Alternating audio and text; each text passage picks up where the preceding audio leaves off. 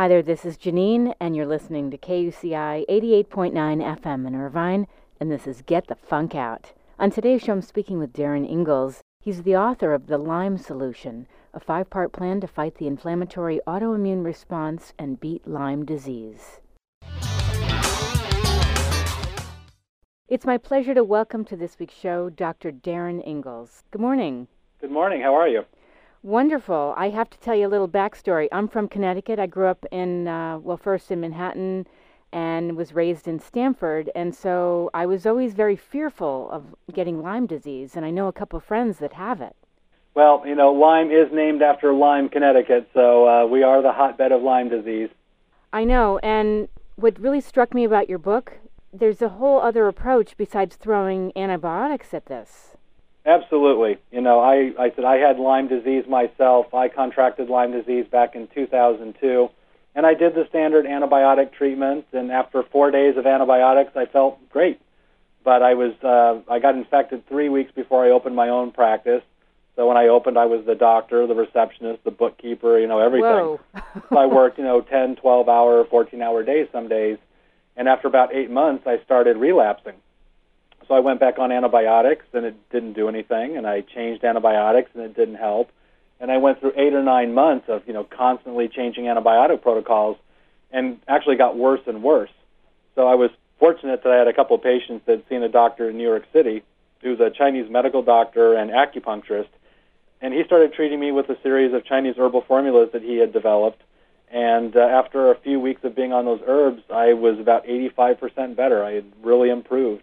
Amazing. And there I also looked at, taking better care of myself. So I was getting better sleep and, eating better and really doing all the things I know as a naturopathic doctor that you need to do to get your body to function well. So, it took me about 3 years to get my life back, but I eventually got to the point where I was able, to function well again. I know several people that are not at that point at all, and they're doing the antibiotics, or they've actually had complications from Lyme disease. For people that don't know, how do people contract Lyme disease? So Lyme disease is a bacterial infection that you contract through typically a tick bite. And the ticks that transmit Lyme are called deer ticks. So the parts of the country like New England, the central part of the Midwest where there's a lot of these deer ticks, we're the areas that are more endemic for it. But in reality, we find Lyme disease, all throughout the country. I actually have a practice in Irvine, California, as well as Fairfield, Connecticut. And I'm amazed the number of people in Southern California I find with Lyme disease. But California, when you look at a map, by the CDC, it doesn't really show that much Lyme relative to the rest of the country. But certainly we've got deer and other furry little creatures that can transmit Lyme. And I'd argue I see as many Lyme patients in California as I do Connecticut. I had no idea. So it's really become epidemic around the country, and you don't necessarily have to live in a Lyme endemic area to get Lyme. I had no idea. I mean, I thought, okay, I live in Irvine, I don't hear about this. I guess I assume maybe if you're in the woods somewhere in your remote area you could get it, but in Irvine, I had no idea. Well, I think, you have to think about where people go and what they do. And, being again in Southern California, I grew up in Rancho Cucamonga, which is not far from Irvine. Mm-hmm. I was at the base of the mountains, and we used to go hiking up in the mountains all the time as a child. And a lot of people in Southern California do head up to the mountains because they're fairly close to go hiking and camping. And again, we probably see a bit more of it up in the Bay Area in Northern California. Mm-hmm. But again, we certainly have areas in Southern California where you can be exposed. So, it's always hard to know when and where people get their exposure. Yes. But again, I've had several patients, born and raised in Southern California that have Lyme disease.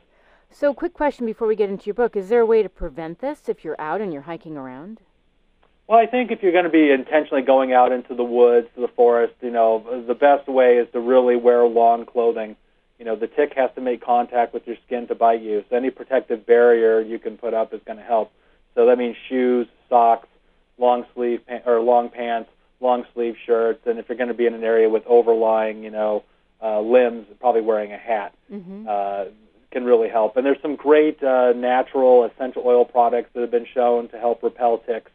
I'm not a big fan of using DEET, which is a common tick repellent, because it's potentially toxic. Right. And you never, ever want to spray DEET directly on your skin, which I've seen people do before.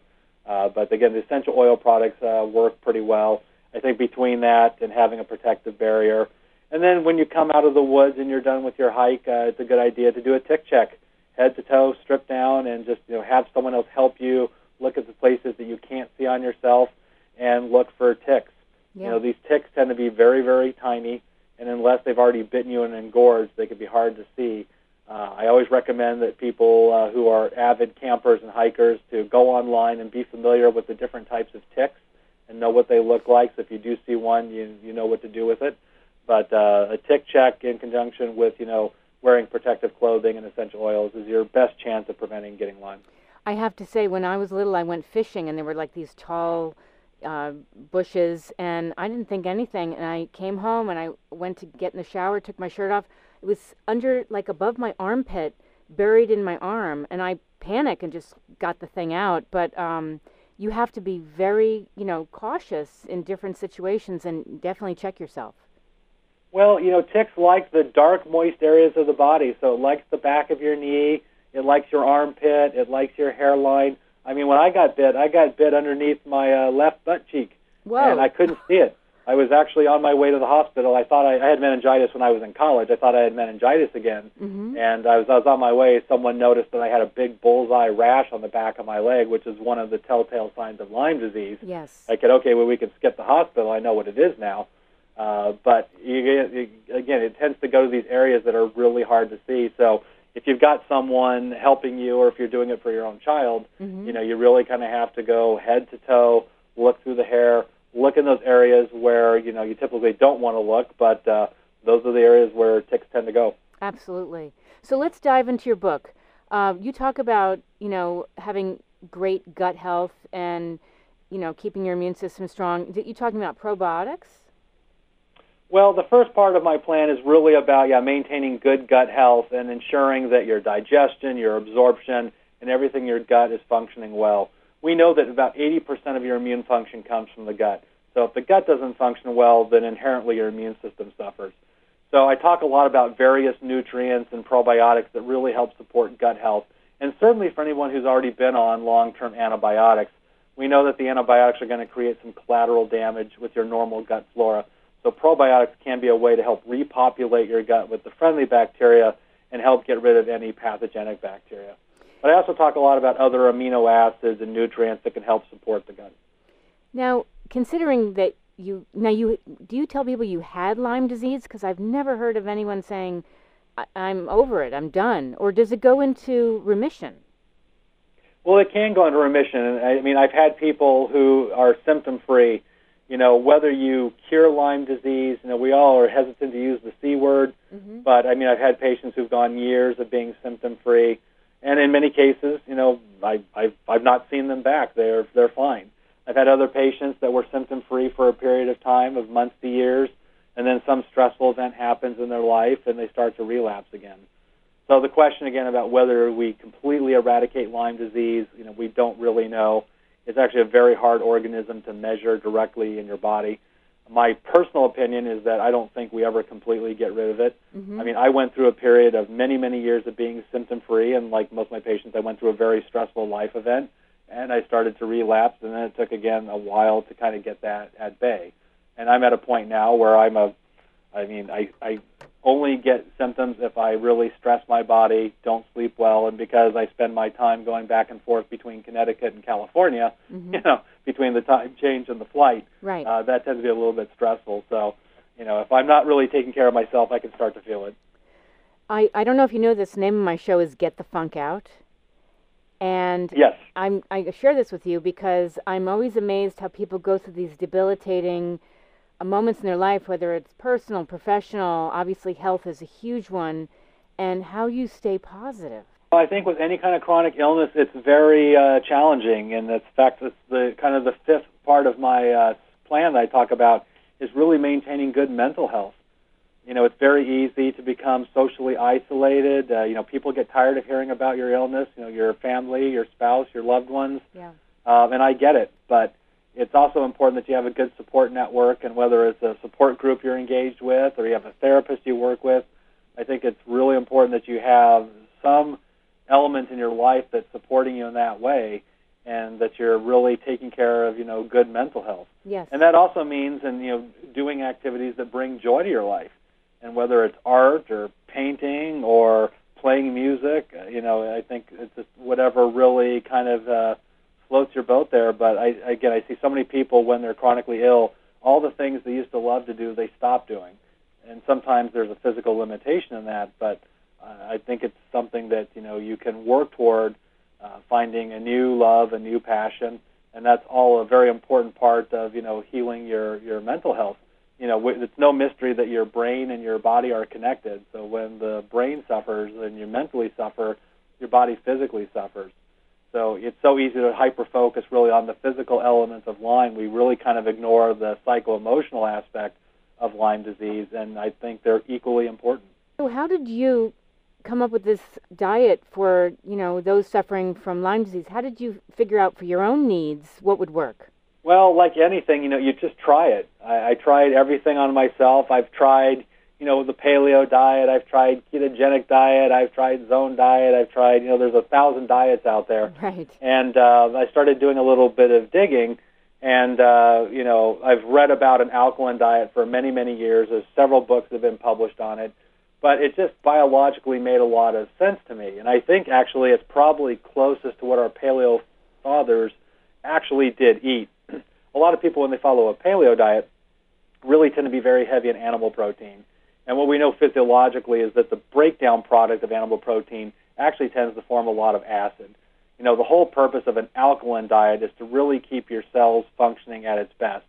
And with the exception of your stomach, your bladder, and for women, the vaginal area that's very acidic to protect against outside invaders, the rest of your cells are actually very alkaline.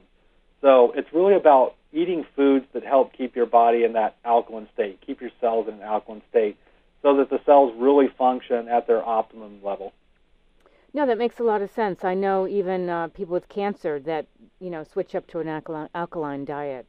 Yeah, it was interesting when I wrote the book and I was doing a lot of research. It was surprising to me actually how little research is out there on an alkaline diet for as many books that have been written about it. But it's just one of these things where, there's really no money in it.